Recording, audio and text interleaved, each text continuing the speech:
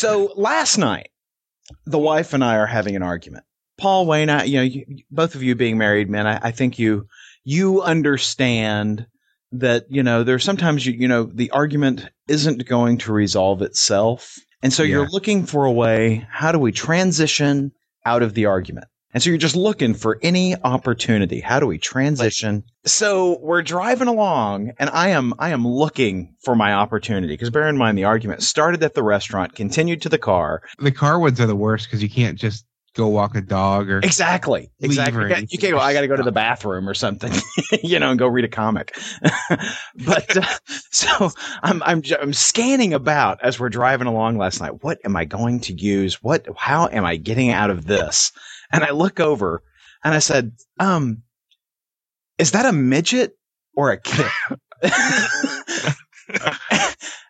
And I tell you, no one should ever minimize the ability to point to someone and say, is it a midget or a kid, as a way to get out of an argument, because completely derailed the argument. We've spent the next 20 minutes going, I think it's a midget.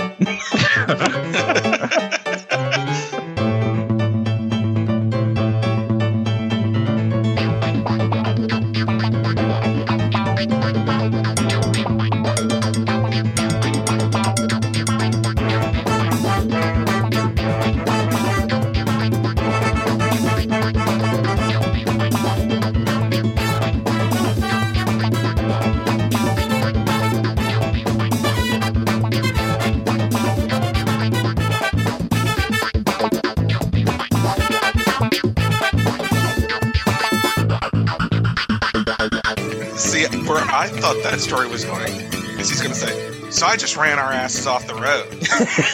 So I just crashed this bitch into the river. Yeah, I was thinking that as well. If it works. Then Aaron crawls out of the car and tweets, my wife says I have a temper. Piss me off. Yeah, exactly. Exactly. So I've actually been on the radio one time. I was there's a local radio station that does basically they do a Sweet 16 where they have 2 items and then they vote. And they were doing the Sweet 16 of the best midgets of all time.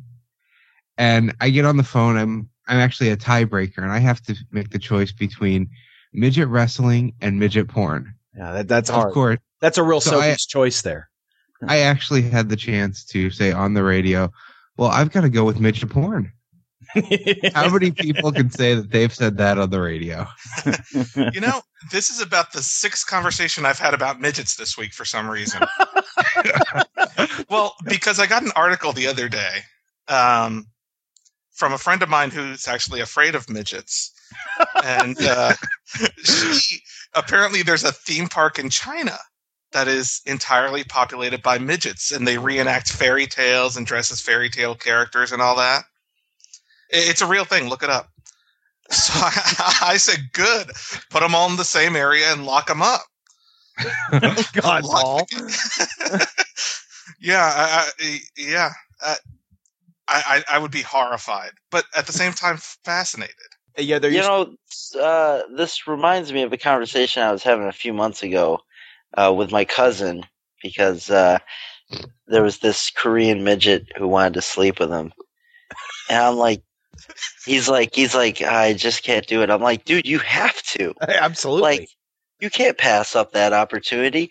Not only is it a midget, but it's an Asian chick. Those are like 2 of my fantasies right there. That's right. Let me live vicariously through you. Like, you have to do it just to say that you could that you did it, that you could tell the story, man. Well, and having heard a recent episode of Kicked in the Dice Bags, he also needs to video it for you. Yes, that is true. Every time I see a midget, I try to talk to him to see if there's a Canadian accent. I'm thinking Puck the whole time, but I've never run into a Canadian midget yet. See, every time I see a midget, I just kind of want to kick them a little bit and see if they give me their pot of gold. God, this is so awful. It is. I can't see a midget without thinking about that prostitute from Total Recall. I don't know about you guys. So I think Jonathan should have been recording this. He could have released this as a Kicked in the Dice Bag. So comics. Hey, you know what? Before we go into this week's books, because we forgot to put it on our outline, I just want everyone in the listening audience to know First Wave is a waste of money. All right, we can continue now. Yeah, the new series from DC, which has got Doc Savage and the Spirit and those guys. Yeah, the one that I said I wasn't going to buy, but I bought it anyway. Oh, Paul. Yeah, and I was so ashamed of it that I said I'll just give it to my dad because he likes the Spirit. I'd harass you about that, but I still buy the Ultimate stuff every week and still complain about that. So I guess I have no room to talk. No, you've none. No room for you. So we didn't really have any Siege books this week, but we do have a couple of books that kind of tie into Siege, and the first of which is The Invincible Iron Man, number 24. Yep. Did we all read that one? I did. Yes. Yeah. So what do you boys think? John, I'm kind of torn. I mean, I don't know if I hate, dislike, or kind of don't care about how they had him wake up. I mean, it's going to be one of those things where I think we'll see what happens in the next few issues, but then spoiler alert if anyone hasn't read it yet, the idea that he doesn't remember anything from before Civil War, like the time period from Civil War at least up to now. Yeah. I don't know if that's really lame or if that has a lot of potential. I think really lame. I thought it was lame. Yeah. Yeah, I'm leaning towards lame, but I'm just kind of waiting to see what they do with it. Well, that's my problem. I think they're not going to do anything with it.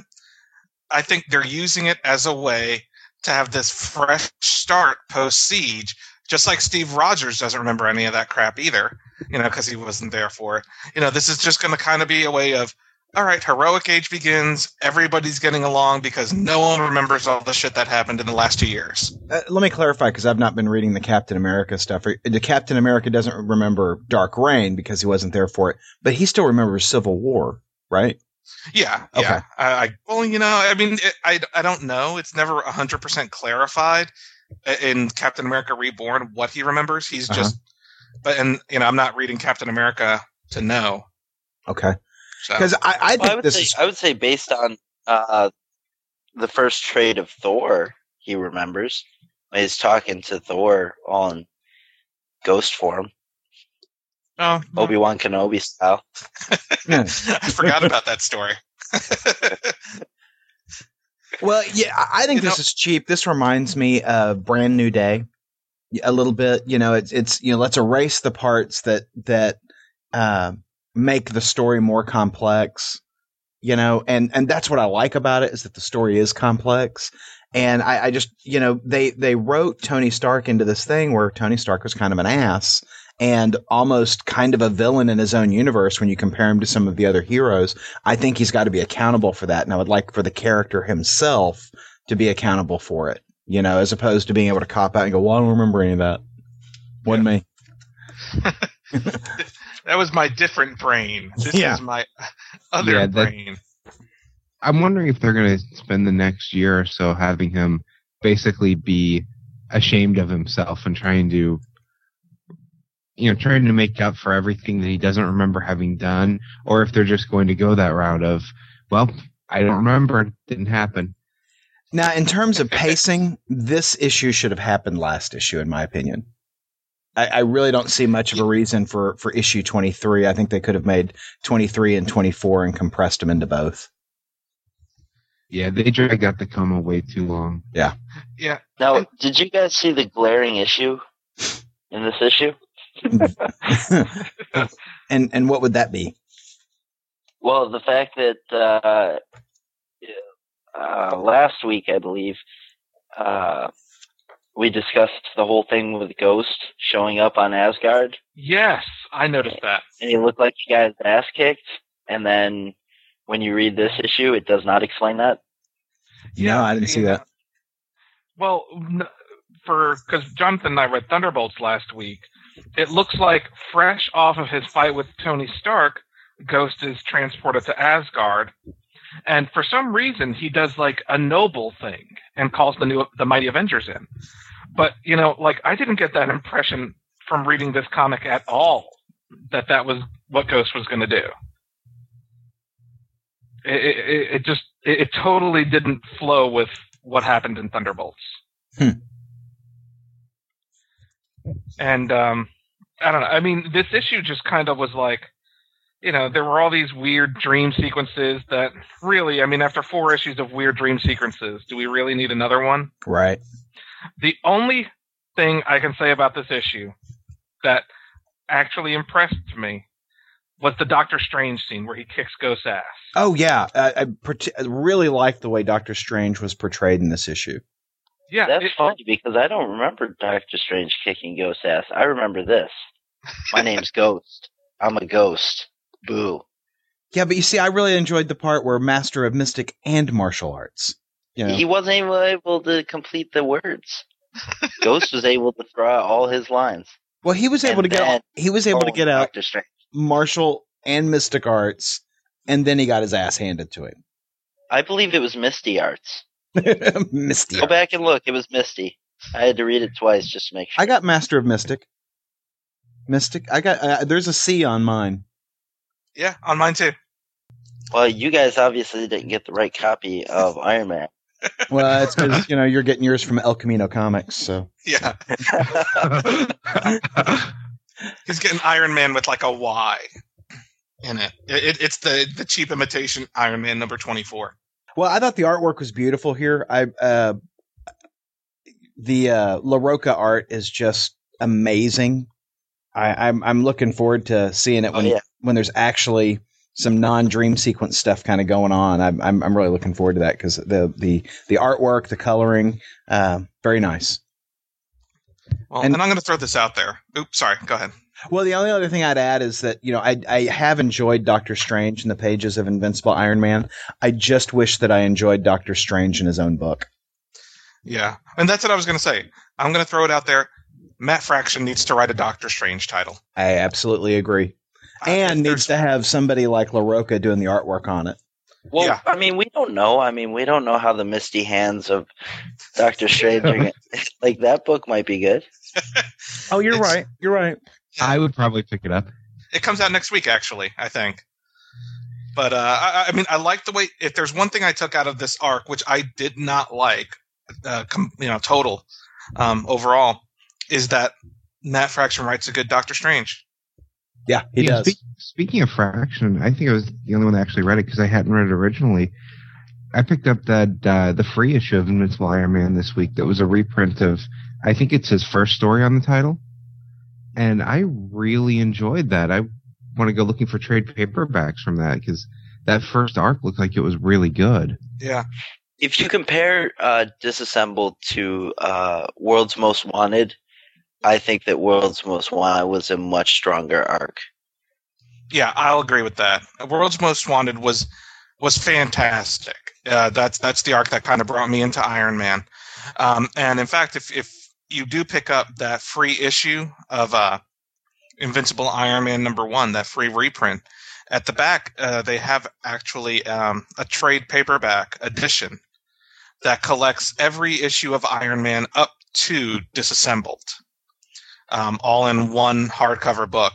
And it says the cover price is $40, but it's $27 on Amazon.com.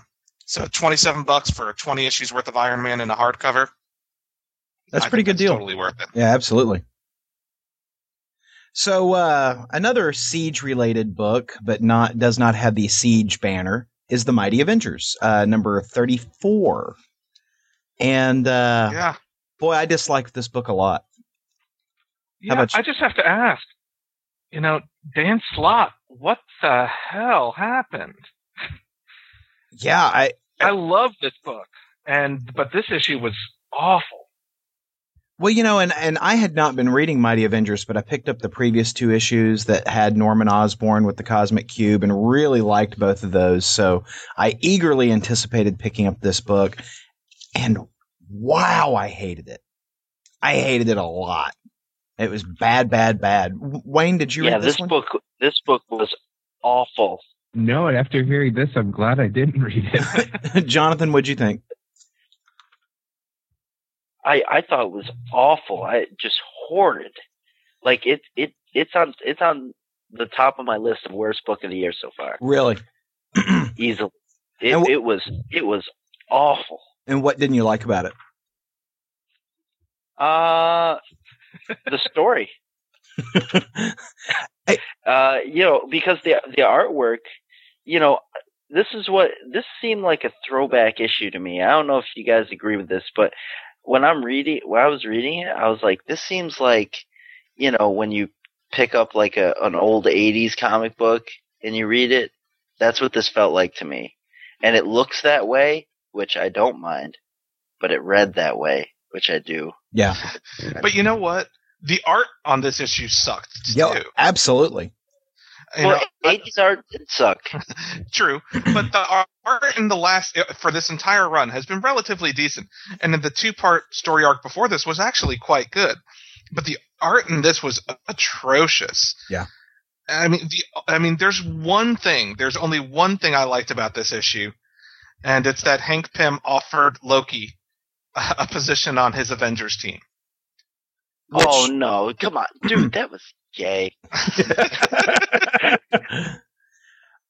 Well, of course, it fractures his team. Because for a guy who's supposed to be so smart, I mean, you've got people running to get away from him. Amadeus Cho, hauling ass. I'm out of here. I'm out. Pym's lost it. Because it was so obvious what they were doing, man. They're picking up the Mighty Avengers, and so this is how they do it. Yeah, I thought that was kind of really? cheap because we know Mighty Avengers is going to end after Siege. After all the buildup of this team, it seems really kind of cheap that this is the way they're going to they're going to disband the team by doing something crappy like this. Right. I didn't care for the story, and for the fact that I don't think they made a strong enough case that if Loki is being held against his will, that Thor, who has been exiled from Asgard, is going to come running to his Nemesis brother's aid. Why would he do that? I don't get that.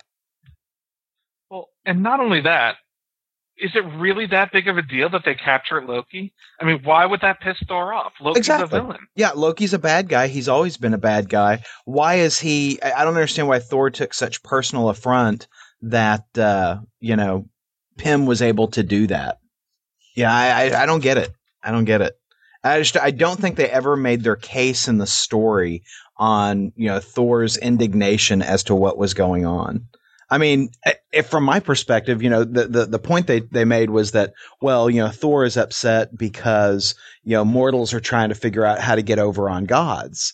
And I'm like, well, why the hell wouldn't mortals try and figure that out? Because gods are always getting over on mortals, and in particularly Loki, who has screwed with the Avengers from the get-go. I don't get it. I just, I totally didn't. And I don't know who to blame. I don't know if to blame the fact that this was just a bad issue or if it was totally derailed by Siege and editorial mandate. Either way, they had such a good thing going with Mighty Avengers, and this issue was just horrendous. Yeah. One of the worst things was Quicksilver in this book. Like, did that just seem out of character to you guys? Because I was like, this is not the same character I've been reading up to this point in this book. Yeah, I thought they had worked hard to redeem him.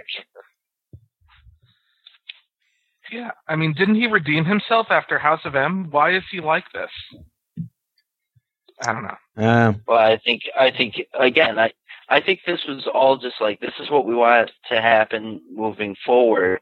So in this one filler issue before their Siege banner book, they're gonna, have just a weird decision by Hank Pym, suddenly split the team, then fought alongside them. They're like, oh, that's it. And Quicksilver, I think they're going to push him back into a more sort of villain role, going into the heroic age. And I think this is what sets that in motion. I agree. Well, speaking of bad decisions, Justice League Cry for Justice #7 came out. Oh. And I decided to buy it. And that was the bad decision, Paul? That was the bad decision. But, look at that. I didn't read this book, but I saw... What was that? I didn't read this book, but I saw articles about it, and saw where they're going after this, and I'm kind of curious to hear about the book. Well, first off, let's just say, cover is beautiful. First page is beautiful. And it goes to shit from there. Because it really does. They have like 2 or 3 different artists on this thing. Yeah. Was it a beautiful piece of shit? Well, no, because it's a beautifully wrapped piece of shit. How about that? Because really, the cover, the first page, and then you got to flip all the way to the end of the book. What is it? I think it's the second to the last page. Yeah, second to the last page and last page of the story are back to beautiful. Because and which artist is it, Paul? Is it Cascioli? Yeah, that's Mauro Cascioli. And he is who started the book, and I guess he got slow, so they had to bring in additional artists to bring the book in. And his work is just stunning. And so earlier in this 7-issue series, when the story wasn't doing it for me, at least the artwork was. And so, you've got these other guys who are trying to ape his style, and they're just not doing a successful job on it at all. I mean, at all. But you know what? Even if Mauro Cascioli had drawn the entire issue, this would have been an absolutely horrid issue. Well, and okay, so let's talk about the book. The bad guy in the book has been Prometheus, who has always been, a B or even C level villain. I mean, I'm not buying the fact that he's able to get over on the Justice League like this. Yeah. He has rigged up. I agree. He has rigged up, destruction devices. I don't know if you can call them bombs or not. Destruction devices in all of the heroes' cities. And so the big thing that happens at the end of the book is that, Prometheus has been captured, and he tells them, you guys got to let me go or all your cities are going to be destroyed. And essentially he destroys Green Arrow's Star City. And how many people did they say died in Star City?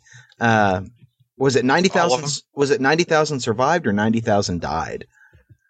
I think 90,000 died. 90,000 lost souls. Yeah. 90,000 people died in Star City.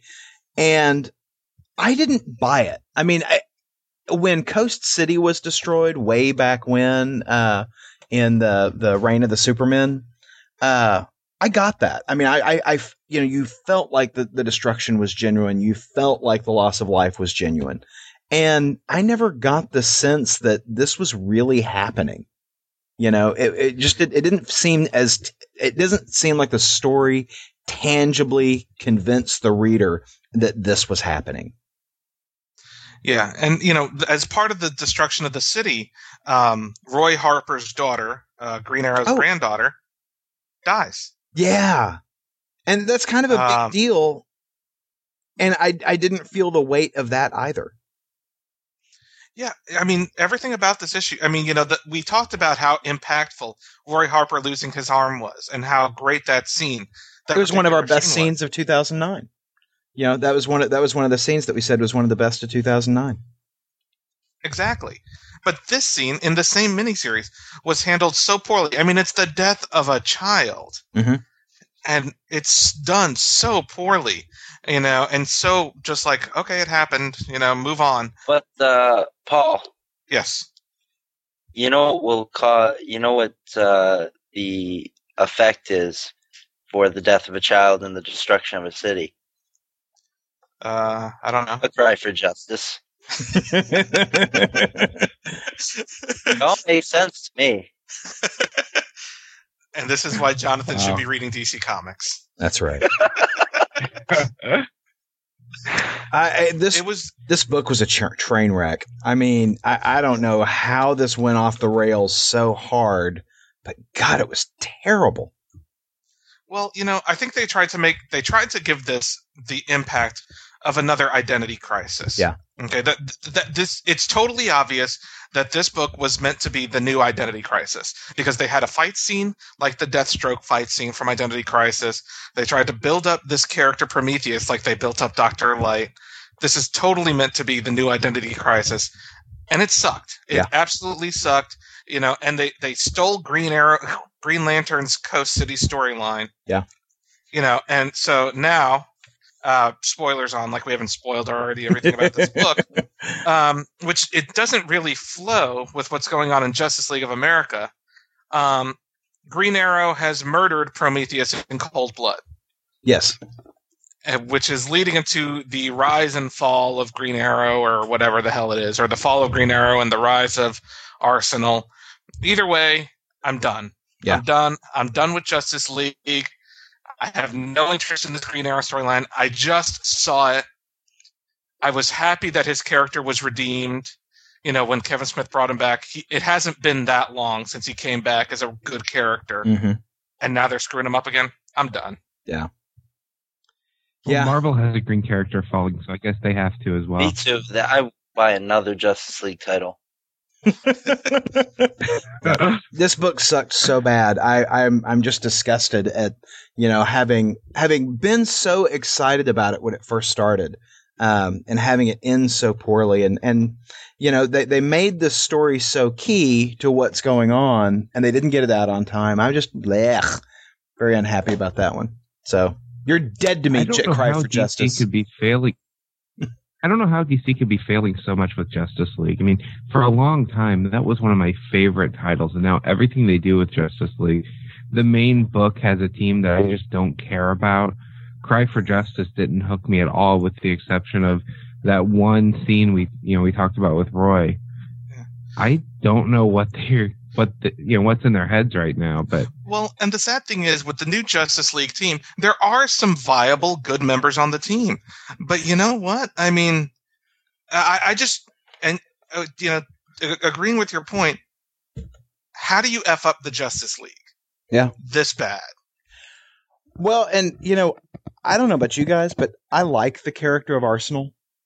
And while I thought that, ripping his arm off was kind of an interesting thing, I think it's a mistake to kill his kid. Yeah. Yeah. I mean, his kid has been around in the universe for a while now.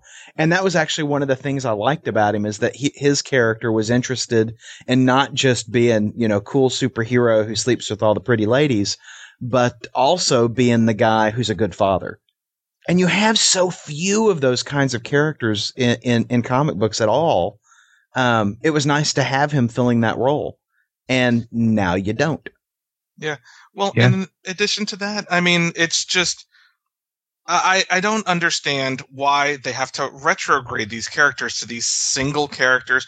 Why can't they be married? Why can't they have kids? Yeah. He grew as a character. And whenever someone grows as a character, they should either progress, and he had progressed to become Red Arrow, or at some point the comic company realizes, oh wait, let's take it all back, and turn him into a kid again. And let's ask this question: why do we have to destroy Star City yet again? Because bear in mind, in the earlier issues of Green Arrow, after his return, you had the 1 year later thing where there was the big wall in Star City, and Star City was divided, and you had, the side of the wall that was, very much like No Man's Land in Gotham, that there was no law there, and then you had the outside of the wall where all the affluent people were. So, this is really kind of a story that we've seen in Star City.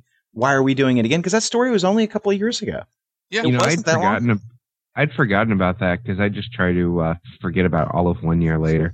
It was so hyped, and I was actually looking forward to some of the titles, and I would say I was 98% disappointed with everything that came out with the 1 year later. But I will say Green Arrow, 1 year later, was one of them that I liked. Yeah, Green Arrow rocked. Judd Winnick was on the title. Green Arrow was mayor, or Oliver Queen was mayor of Star City. And it was all about him taking down that wall and bringing the city together. They had worked really hard for that. I mean, literally just a couple of years ago. I like Green Arrow being a little bit of a morally ambiguous hero. I don't like him being a murderer. I think this is the wrong way to go with it. And we've seen him do that before. I mean, that was the whole, longbow hunters, and, this is a Green Arrow we've seen. Why would you take him back there? I really think that we've come a long way in redeeming Oliver Queen, since his resurrection. I don't think this is a road we ought to be going down again. I think this is a mistake.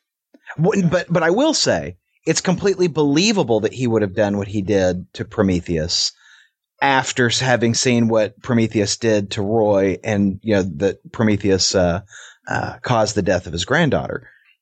But that said, I just don't think this is a road we should have gone down. Yeah. Well, honestly, when it boils down to it, they should have just killed Speedy, honestly, instead of Liam. I think Speedy's had her character arc. I would have rather seen Speedy die than Liam. I was thinking the same thing. It would have been a good time to finally finish her off. See, and I like Speedy. I like Speedy, but she hasn't done anything in forever. So, just kill her. Yeah. Well, you're certainly what you're going to see with her character is she's going to have a bunch of emotional baggage now because she was the one responsible for watching Leanne. Yeah, I'm just not interested in that story. I'm not interested. Oh, I'm not either. That. I this whole storyline I'm not interested in. So, but I haven't bought Green Arrow in probably 6 months. I doubt that it'll be. I'm sure it'll be a while before I buy any Green Arrow based on what we've seen out of Cry for Justice. Well, reusing Wayne's transition from about 5 minutes ago. The Green Arrow isn't the only green character falling, because the Hulk. I was about to say the Fulk. The Hulk is still falling. All of the Hulks are still falling in Fall of the Hulks over at Marvel. A new Fall of the Hulk book came out this week. Savage She-Hulk's #1, which I think may be just about the first book I've bought with the word She-Hulk on the cover ever. Good for you, Paul. I know. Good for you. Doing something for the environment. But in this storyline, this is very much a continuation of what Jeff Parker is doing in his Fall of the Hulk's Red Hulk book. So you can't just buy this book and not buy the others. It's very closely tied in with all of the Fall of the Hulk's books. This series, I don't know what the hell. I guess I'm glad that I'm dropping so many other crappy titles. And I'm glad that Justice League Cry for Justice is over. Because I had no intentions of ever buying Hulk again. But damn, I am really enjoying Fall of the Hulks as a storyline. Savage She-Hulks, it's written by Jeff Parker with art by Salvador Espin. It's great. It's a lot of fun. I really liked it. It's a Hulk storyline without a lot of, like we just talked about with the other books, with all the emotional baggage and things like that. This is just a fun storyline. There's lots of action. There's lots of intrigue going on. I'm just really enjoying it. And so I know if you're not picking up Fall of the Hulks, there's kind of no reason to pick this one up. But if you've been picking them up and you were hesitating on this one because it says She-Hulk on the cover, don't. It's great. You've convinced me, Paul. Do it. Really? No, not really. So, staying in the theme of green, we have Green Hornet #1 from Dynamite Comics, which is Kevin Smith's take on Green Hornet. And if I understand correctly, this is actually what he was proposing in the movie script that he was writing. Yes. And so that came out this week. Now, I have to be honest, I don't know a lot about Green Hornet other than, I knew that Bruce Lee was Kato, and, I've seen a few episodes, but if I were to tell you that I have watched 5 television episodes of the Green Hornet, I think that would be a gross exaggeration. Yeah, I watched the crossover they did with Batman, and that was about it for TV-wise. Yeah, See, I actually have to say I have seen every episode of the Green Hornet TV series. Really? Wow. I absolutely love the Green Hornet as a character. I love that boy. The Green Hornet is one of my favorite underutilized characters. I guess I like characters with trench coats and top hats. Maybe that's just my thing. It's a fedora. A fedora. Yes, sorry. Is that your comic fetish, Paul? That's my comic fetish. I would be much more interested in the character if it was a top hat. I think that's what would really make the character for me. There you go. Okay, so I think all 4 of us read this one. Yes. And Jonathan read it, so I'm very curious to see what Jonathan thought of his non-Marvel purchase this week. All right. Well, based on the fact that no one has said anything, is this everybody's book of the week? Because I know it's mine. Well, you know what? I guess it is, actually. Yeah, but I don't know how much of that is this actual book and everything else that came out. Yeah. I'm going, golly, that can't be right. But yeah, everything else was crap. So yeah, this must be my book of the week. What do you guys thought? Like, I thought this was really good. I thought it was a good book too. And when I sat down to read it, I had caught a couple of things on Twitter where people were talking about how much they hated it. And I was like, oh God, and I had already read Mighty Avengers. I had already read Justice League Cry for Justice. And I was like, I don't know if I can read another crappy book today. And fortunately, this book was a pleasant surprise. I really enjoyed what I read. And the only reason I hesitate to say that it was my book of the week was because it's the first issue. Yeah. Not a lot happens. They're basically setting up the story. I enjoyed it, yeah. Right. And I felt the same way, Wayne. This was the first book I read because I was like, let me get this out of the way and then I can get to my good titles. And I enjoyed it, and I was like, wow, like, is that my book of the week? And I'm like, yeah, it's the first issue, yeah. And then once I read everything else, I was like, no, yeah, that's it. Yeah. Just, I mean, all right, like, I assume we're all fans of Kevin Smith. Yes, sir. I had never read a book that he had written. So I was pleasantly surprised on how enjoyable it was. And but I think what outshines the writing is this artwork. Were you guys not blown away by the artwork? Because I was not expecting something that good. It was very nice. Actually, I really did dig the artwork. Same here. I was really blown away with at least the first half of it, where you've got the original Green Arrow. Mm-hmm. Seeing him move on here, the art is just beautiful. Green Arrow? Too many green characters this week. You know what? This is our St. Patrick's Day episode. There were some choices in the artwork that I didn't care for, but on the whole, I did enjoy the artwork. But like, there's some very besides Mr. Pixie. Well, in the big fight scene in the warehouse where Green Hornet and Kato are beating up all the mobsters, there is one panel where Kato is kicking the tar out of somebody. It shows him as a silhouette, and his legs are longer than his entire body. And it is so hyper stylized. It just looks a little clownish to me. And there were a couple of scenes like that in the book that I didn't care for how stylized some of the artwork was, but I did enjoy the artwork. And in particular, I thought the coloring on it was really, really nice. Now, see, I'd love to see this artist do some Batman stuff, because when I see Green Hornet here in the rafters, just kind of perched and looking down, I think that art style would work really well for Batman. Oh yeah, I think it would work well for The Question. Mm-hmm. Yeah, another character with a trench coat. I would go with a little less green if you had Batman. Now, one thing that I thought was interesting about the book is all the advertisements for all of the other Green Hornet books that are coming out. I was going to mention that. You've got Green Hornet Strikes #1 by Brett Matthews. You've got, Kato, #1. Who is the Black Hornet? You've got, I know there's Green Hornet Year One. Yeah, and I mean, I think that's a mistake. Oh, Kato Origins. Kato Origins, and I think there's actually one more, isn't there? No, that's it. Only 5 monthly Green Hornet titles. I think that's a mistake.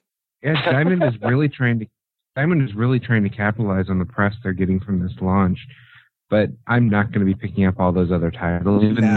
even the Kato one that's supposed to be a spin-off of this Green Hornet, because the others seem to be either the original Green Hornet or they could be a different continuity from this based on the ads. Yeah, I liked this book, and coming from, I guess, the only Green Hornet fanboy on the show, I think being such a big fanboy of Green Hornet actually took away from my enjoyment of the book. Oh, really? It did, because Kevin Smith writes a certain way. He writes dirty jokes. He throws in some racial slurs, things like that, and that's just not what I'm used to seeing from a Green Hornet book. Right. So that took away from my enjoyment of the book a little bit. But at the same time, it's a modern take. You have to move past it. If you really enjoy the character, and I did enjoy the book. But I think flooding the market with 5 different Green Hornet books within a matter of a couple of months of each other is a bit too much. Oh yeah, I think it's a huge mistake. Paul, I wonder if that's why they're doing. I wonder if the fact that it's Kevin Smith writing is why they did this is the son of Green Hornet type thing. That way they have the old Green Hornet that's not touched by by Kevin Smith's writing style, which doesn't fit with the original Green Hornet, and they introduced a younger version that will flow better for him. Yeah, but I'm venturing to. I'm a little concerned. Am I going to see some of my original Green Hornet? Because you've got the Green Hornet by Kevin Smith. You've got Kevin Smith's Kato, which is obviously the same story, or the same universe. The Green Hornet Strikes, which is the Green Hornet of the future. I'm guessing the Green Hornet Year One is probably where I'm going to find some of the Green Hornet stuff that I'm looking for, which is great because it's written by and cover art by Matt Wagner, who I'm a big fan of. So I'm actually looking forward to that one. I will probably pick up Green Hornet Year One. What's kind of funny is they're doing a Kato Origins. It's kind of funny they're doing a Kato Origins for both Katos, both the original and for this one. There's 2 separate ads out there for Kato Origins. Yeah. Yeah. Well, I enjoyed it. I really did. And this is coming again from someone who is a Green Hornet fanboy. I think it's a fun book. It's very Kevin Smithy. If you've read any of Kevin Smith's comic work, I think the only book that kind of was different than the rest of his other stuff was his first Daredevil run. I think that was a little different than some of the other stuff he's written, but since then they've all had a similar feel. Yeah, he's got some good snappy dialogue in this book, but it's not too talky. I mean, I found his Daredevil book to be entirely too talky. Oh yeah, absolutely. But I mean, I think that was his first comic book too. So agreed. So I was telling my wife about this book and I was showing it to her, and the first thing she said was, "Did they lock him in a room and make him write the whole first arc?" Like, no, I don't think so. She's like, "Okay, I want to read it, but I'm not going to touch it till after the first arc is done," because she was into the Spider-Man Black Cat that started to come out, and then we have the 2.5 to 3 year pause in the middle. Yeah. At this point, as much as she loved his writing in Green Arrow, as much as she liked that, she won't touch anything Kevin Smith does comic-wise until it's collected, because she just doesn't want to go through that again of enjoying the story and then 2-3 years later trying to figure out what had just happened, because you don't remember reading it that far back. Your wife is much more wise than the rest of us. Yeah, no kidding. Yeah. Let's be honest about this book. This book is ghostwritten by Phil Hester. Okay? This is Kevin Smith's script for his Green Hornet movie. I guarantee he didn't write the comic book. The breakdowns are by Phil Hester, who's also a writer.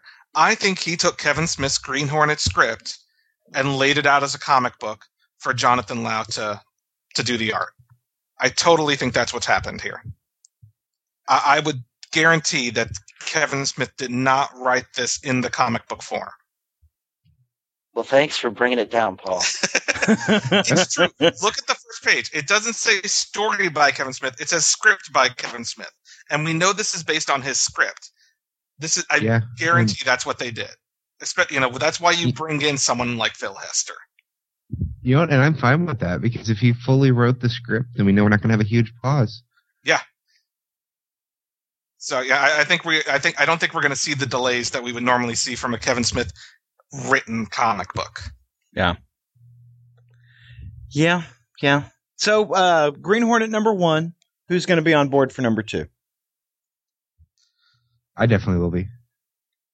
I'm on board for the first issue of every damn Green Hornet book they put out. And at least the second issue of this one.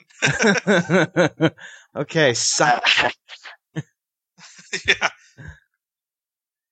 Jonathan, are you? Whatever. I will. Oh, go ahead.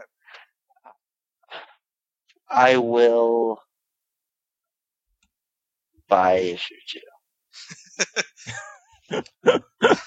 All Aaron, right. are you on board for issue 2? I think I am. I mean, I did enjoy this, and I'm curious to see where it goes. I am very concerned at how much they're diluting the Green Hornet universe with all the other titles. I think it's easy to get lost amongst all those other titles and to figure out, which one am I reading? I think that asks a lot of the reader to understand the difference between all the different Green Hornet titles. So, fortunately, I'm into the comic book thing a little bit. So, hopefully I'll be able to make that distinction. Well, you know what? Even though you think I'm a sucker for picking up all those Green Hornet books, you and Wayne picked up some Ultimate books this week. That's true. Yeah, I guess I don't have any room to talk, do I? Well, Ultimate Adventures number 5. You and Jonathan jumped off this title, I think, at issue 2. Is that right? Yes, I did. I think Jonathan might have lasted one more than me. I have been enjoying Ultimate Avengers. I've not had the problem with it that you guys had.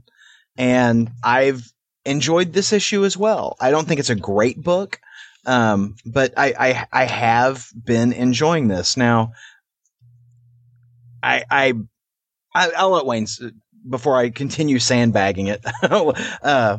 Wayne? It was better than some of the previous ones, but still, I don't know why I keep buying this other than I'm a completionist and I want to finish the arc. I have the pet peeve, too, of the new Ultimates that we're going to talk about in a few minutes here came out the same week that takes place after this, which isn't done yet. Yeah. There's still one more issue left to this. Yeah. Smart Hulk is bothering me. I loved the professor back in Peter David's run of Hulk. So this, I don't even know what to call him, but puking Hulk is not something I care to see. I did get a kick out of JFK being killed by Red Skull. I just want everyone to have heard that Wayne said he got a kick out of JFK being killed. By Red Skull. It's not how it'll appear in editing.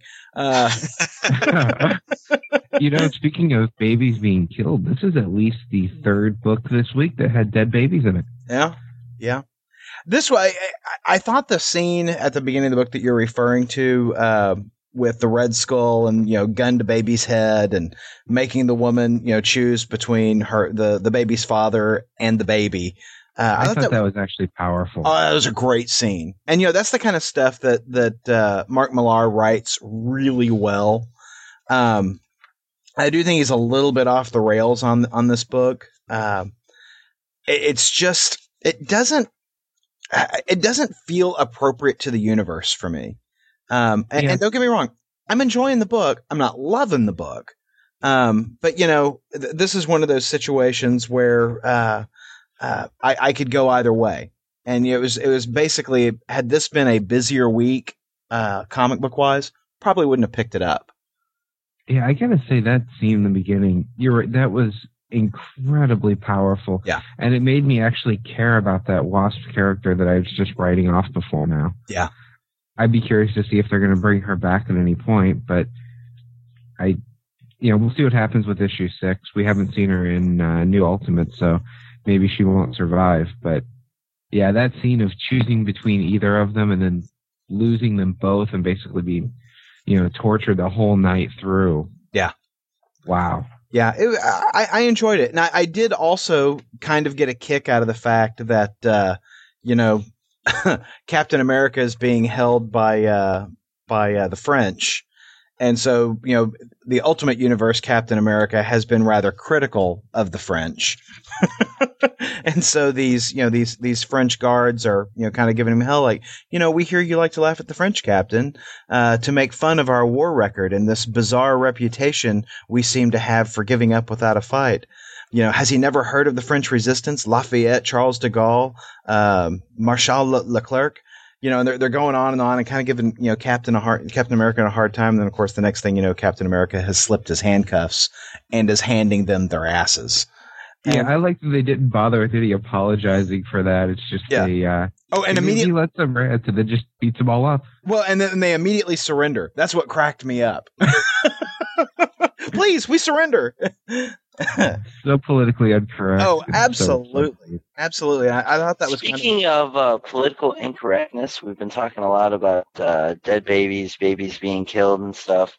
And midgets. I do think we need to be more politically correct when it comes to murder and use the correct euphemism, post-term abortion. Oh my God. All right then. I don't think this book is the worst Ultimates book out there. And it may actually be the best Ultimate book out there. It's not the best comic book out there, but it may be the best Ultimate book out there being printed at this very moment. Now, no, I give that to Ultimate Enemy still. Oh yeah, you're right. I'm sorry. I forgot about Ultimate Enemy. Okay. Second best. Or second least worst. First loser. It's the top of the pile of crap. Now, for a real steaming turd, you have to read New Ultimates #1 by Jeff Loeb. This book was terrible. Terrible. I cannot get over how badly written this book was, how poorly conceived this book was. This thing was just awful. Wayne? Well, I like the art. Oh, yeah, the art was outstanding. But that's like saying, I don't know, it's an Ultimate book. It's going to have good art. I mean, yeah. That's just kind of a given. I didn't hate it as much as you did, but I didn't enjoy it either. Well, I was still angry as I read through that this is again taking place after a miniseries that's not finished yet. Yeah. And Marvel's doing this continually over and over and over again. I do like the Defenders characters, the original Marvel ones. Mm-hmm. I don't like these Defenders. I didn't like them the first time they came through in Ultimates, and I don't like them now that they have powers. I did enjoy the conversation between Hawkeye and Tony in the beginning, though. I thought there was some good dialogue there, and that's about the only good thing I have to say about it. Well, and the sad thing about that is that if you read any of the previews, you'd already seen it before you picked it up. Now, I had read the previews because I hadn't planned on picking up the book, and so having read the preview, I'm like, okay, I'm not quite so on Jeff Loeb these days, but the preview struck my fancy, so picked it up. I didn't care for the appearance of these Defenders. I certainly didn't care for how they drew Tigra in this book, or Hellcat. I'm sorry. What about the topless Hela? Now, I gotta say, topless Hela was all right. If you're gonna have to, have sex with the goddess of death, Hela is going to be the goddess of death that you want to have the sex with. That's what I'm saying. This book just was not good. It just was not good. There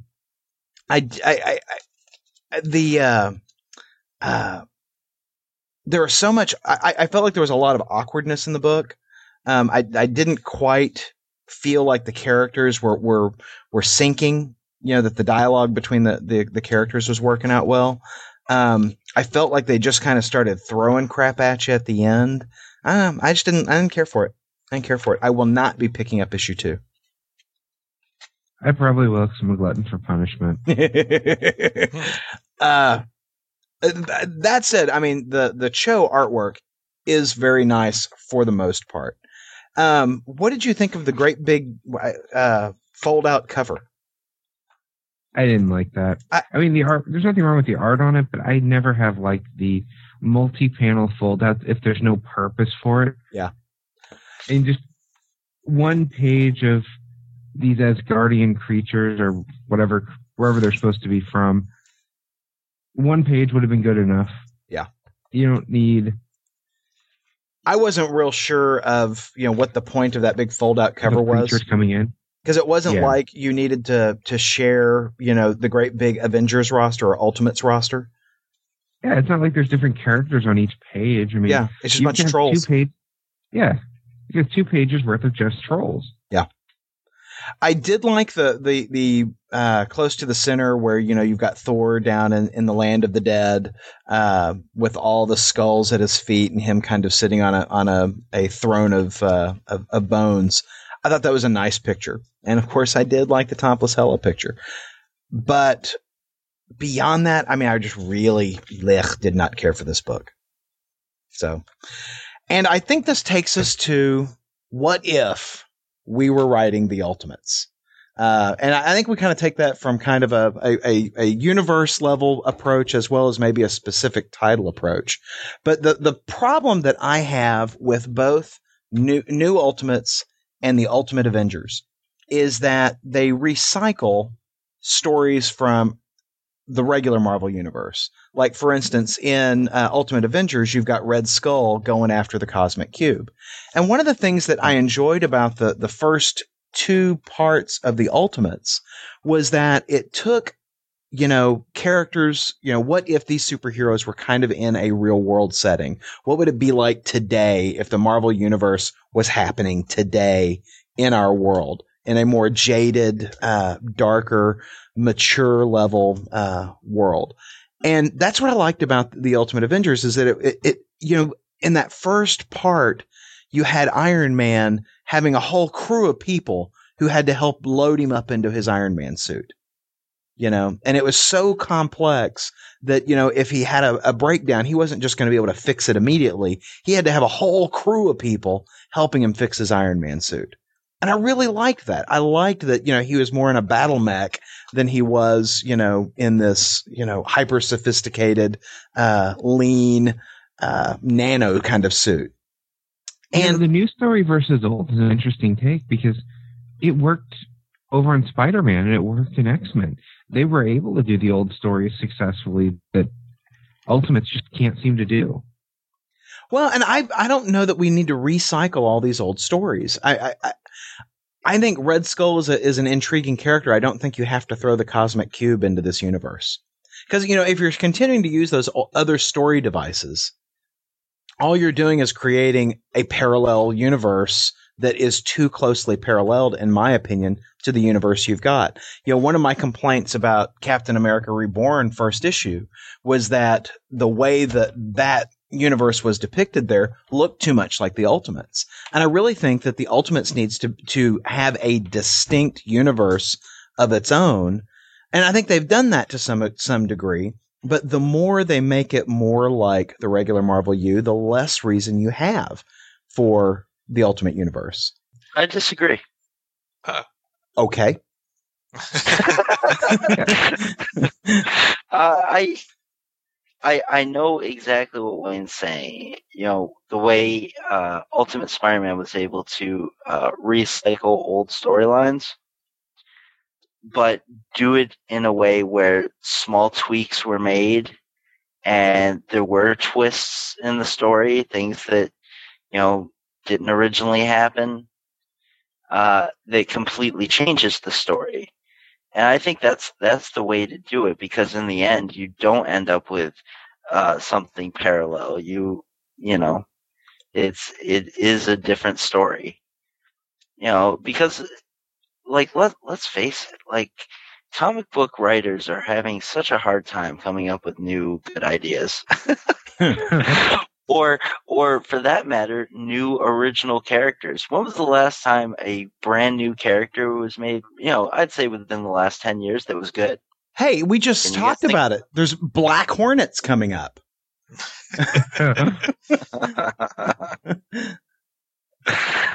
And Haunt No, but- Carnage. No, but seriously, Irredeemable's good. I would agree with that. no one reads that book. Wayne and I do. Yeah, but you and Wayne also read the Ultimates. Come on now. I think we lost our credibility with this episode, huh? What do you think? Completely. Between me buying 6 damn Green Hornet books and the Ultimates.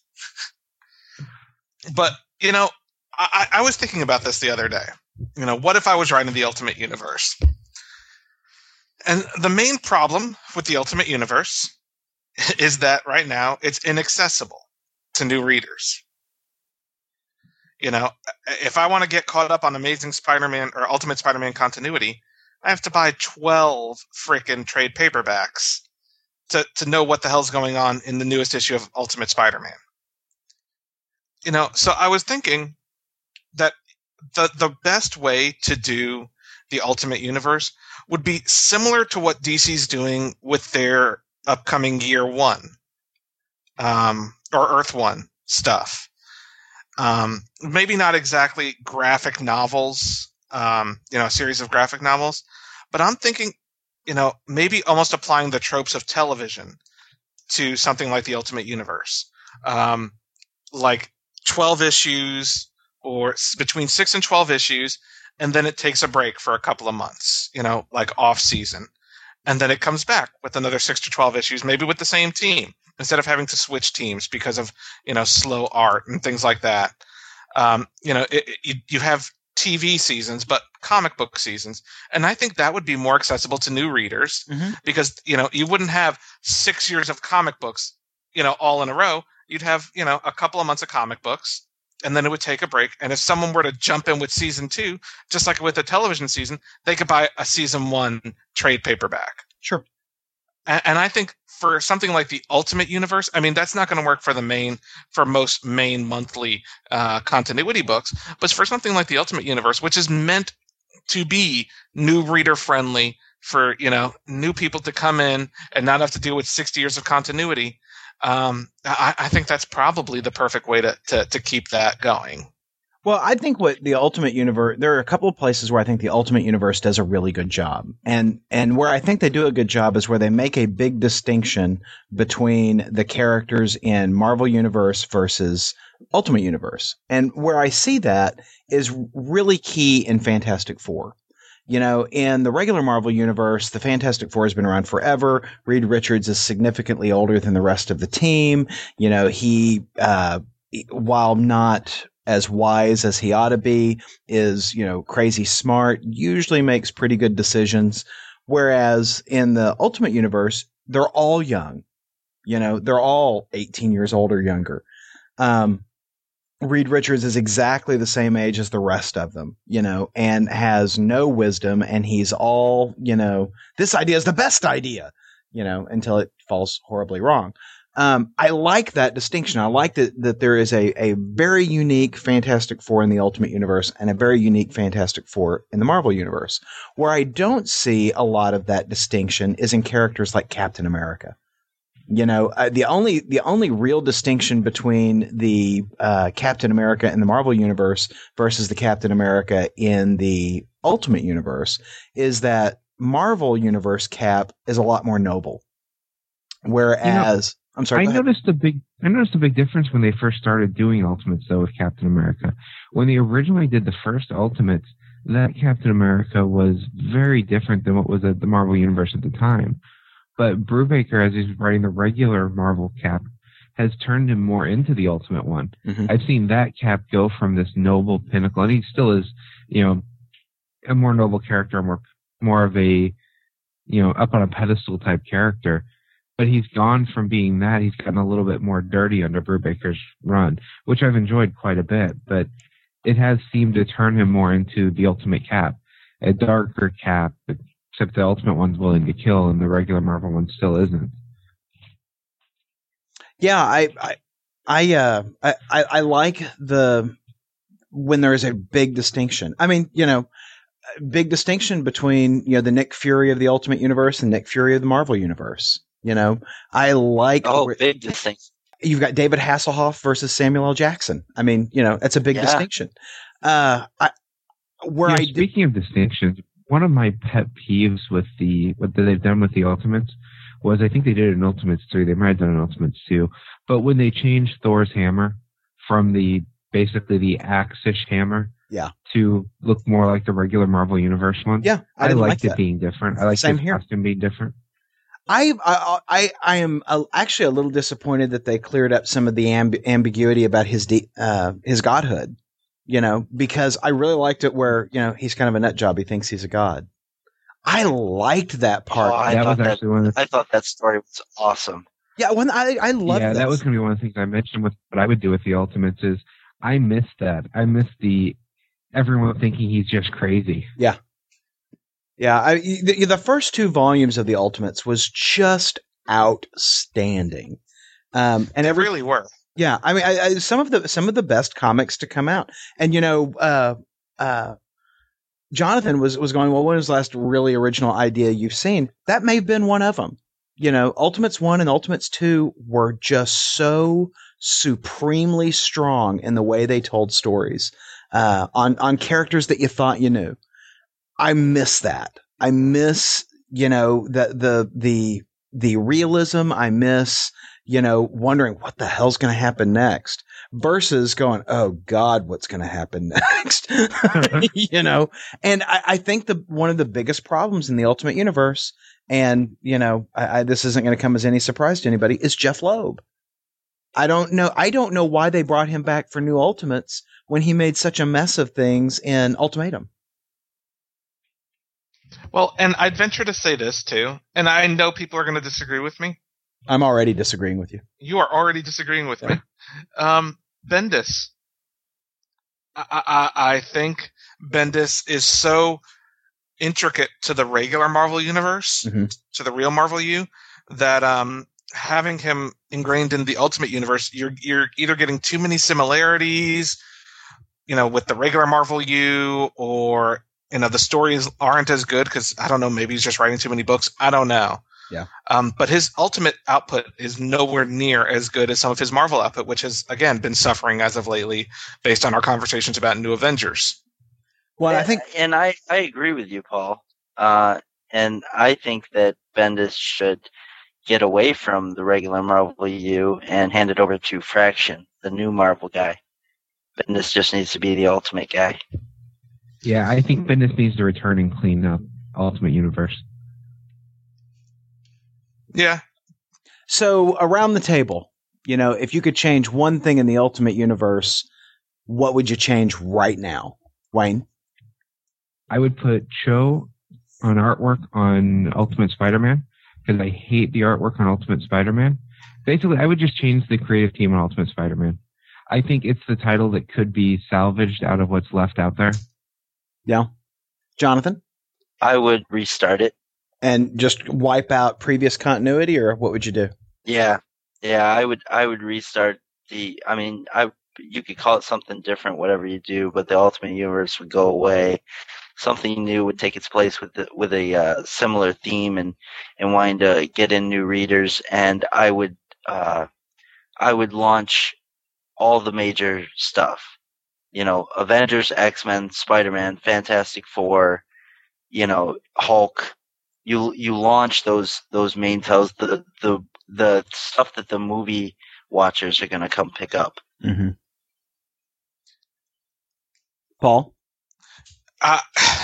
Jonathan took my answer a little bit. Damn you. I would restart it. At this point, the Ultimate Universe, we were so hyped about Ultimate Comics because we thought Ultimatum was ending a storyline. I mean, how often do we get an end to a Spider-Man book, an actual end to the Spider-Man saga, an end to the X-Men saga or the Fantastic Four story, And we didn't. We didn't get any of that. And in fact, most of the shit that happened during Ultimatum has already been retrograded because the Daily Bugle's back and New York City is being rebuilt and all that crap that happened during Ultimatum. Half of the characters that died are back already, Just the whole point of the Ultimate Universe was that anything could happen. Well, start fresh, because at this point it's not fresh. It's to me, actually, the Ultimate Universe is even more inaccessible than the regular Marvel Universe, because you could pick up a regular Marvel Universe comic book and know who Spider-Man is, know vaguely what happened with Gwen Stacy or Mary Jane or any of that stuff, and you'll be okay. You pick up an Ultimate Spider-Man or any of the Ultimate books, you're going to be like, wait, Red Skull is Captain America's son? Johnny Storm's living with Aunt May? It's not accessible to that movie audience that it was built for in the first place. Right. It's totally inaccessible to that audience because it's so different from regular continuity. So I think it just needs to start fresh. And I'm not ready to throw the whole thing out myself, because the history for Ultimate Spider-Man is good. Because you're still buying it. The history of Ultimate Spider-Man is good, and I don't want to see all of that thrown away. I do want to see the current storyline scrapped, though. I mean, he shouldn't have basically it's becoming a teen book, which is getting ridiculous. But I'd like to see a solo book for Spider-Woman over there, because I really like the character, and so far they haven't put her in anything that I've hated yet. Big keyword there, yet. I'd like to see her have a miniseries. I'd like to see Spider-Man get stripped back to its basics, get rid of the whole team mentality, kick out Iceman and Johnny Storm from the house. And honestly, as much as I liked Kitty when she first came in over there, get rid of her too. It's just too much support. Spider-Man needs to be outnumbered, outmanned, the underdog, and he's not the underdog if he's leading a team. Yeah. Or at least rename the book Spider-Man and His Amazing Friends. Come on. That title's taken. True.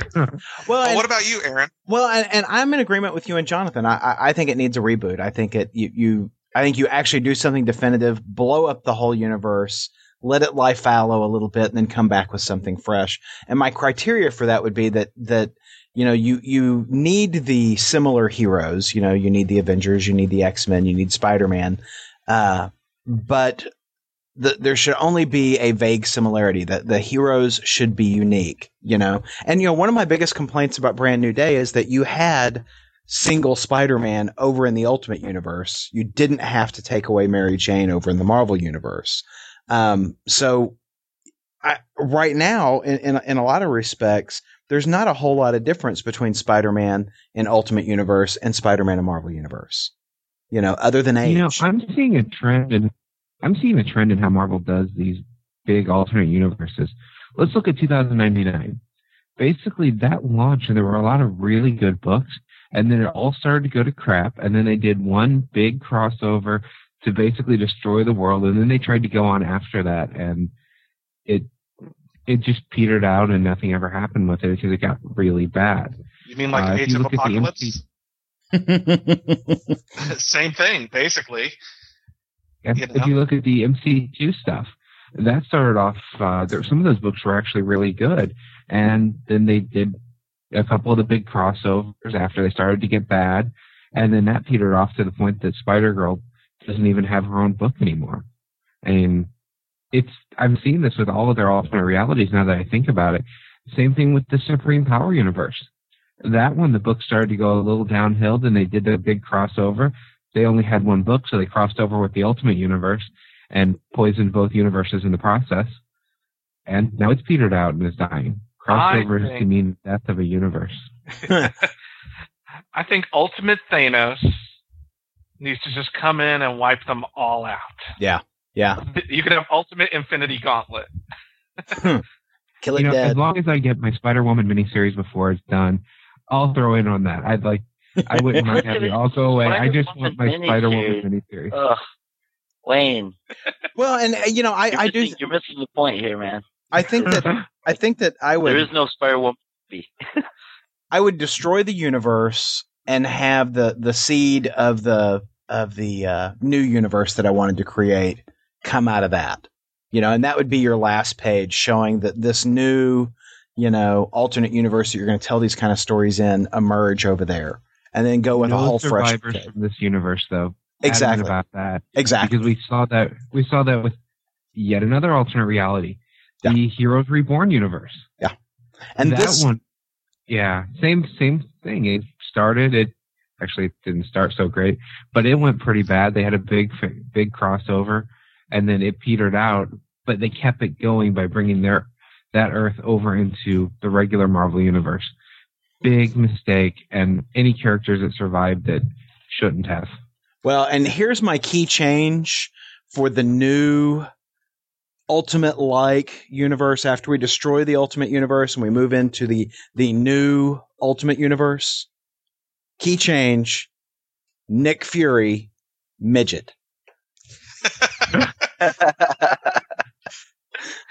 Korean midget. No, I'm going to go one up on you, Aaron. Mary Jane, midget. I like it.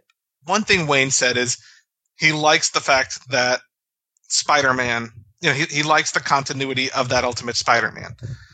I would venture to say they had a perfect opportunity to restart the Ultimate Universe, but with Ultimate Spider-Man having followed his continuity, because at the end of Ultimatum, he disappeared. I don't think that storyline has ever been resolved. He could have appeared in another alternate universe. That way he brings with him his previous continuity, but everything else starts fresh. Yeah. That way you have that one plot thread. I typically don't like to go from one universe to the other. The only exception was I did like when they did that with X-Men, which I know Jonathan didn't like that.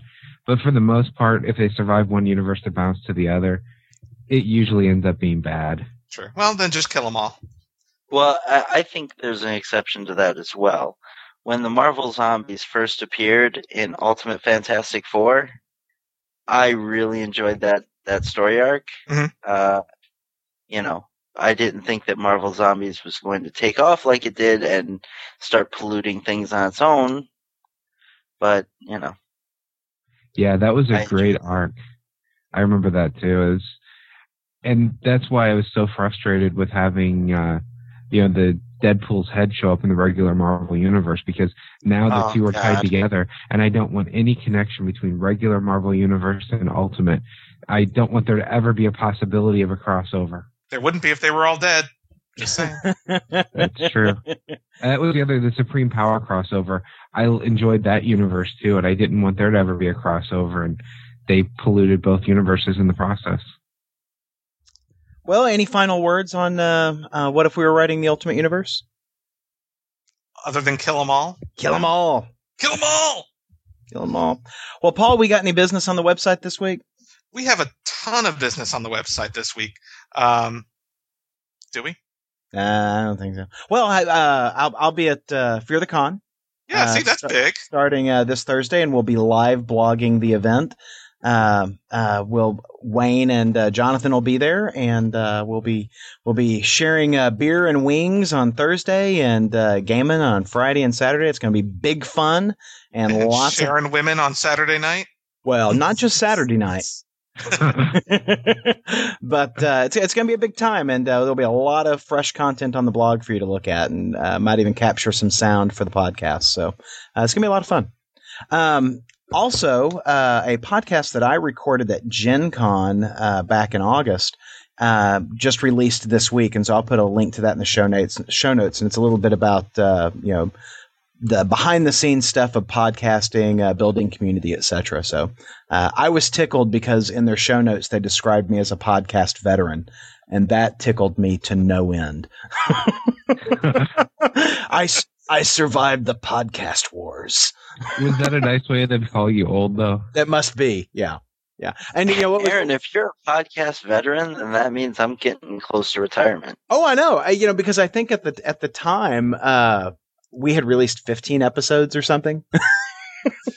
So it kind of cracks me up.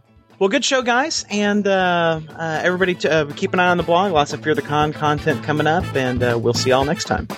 Podcast theme music graciously provided by Mark Andrew Pope. For more information, visit markandrewpope.com. Funny Books with Aaron and Polly is a production of ideologyofmadness.com. No Spider-Man clones were harmed in the production of this podcast.